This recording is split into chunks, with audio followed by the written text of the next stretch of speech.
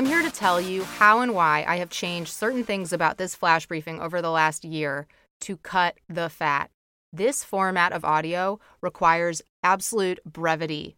Brevity, oh, therein lies genius. It's so much easier to write a 500-page book than a 100-page book, okay? I'm going to keep this briefing under 60 seconds, so pay attention to how quick 60 seconds is. It actually, as a listener, it's not going that fast. For me, the speaker, I'm like, oh gosh, I just hit 30. I better wrap it up. You need to keep that in mind the whole time you're creating content. Wrap it up, get to the point, respect your audience. They're busy.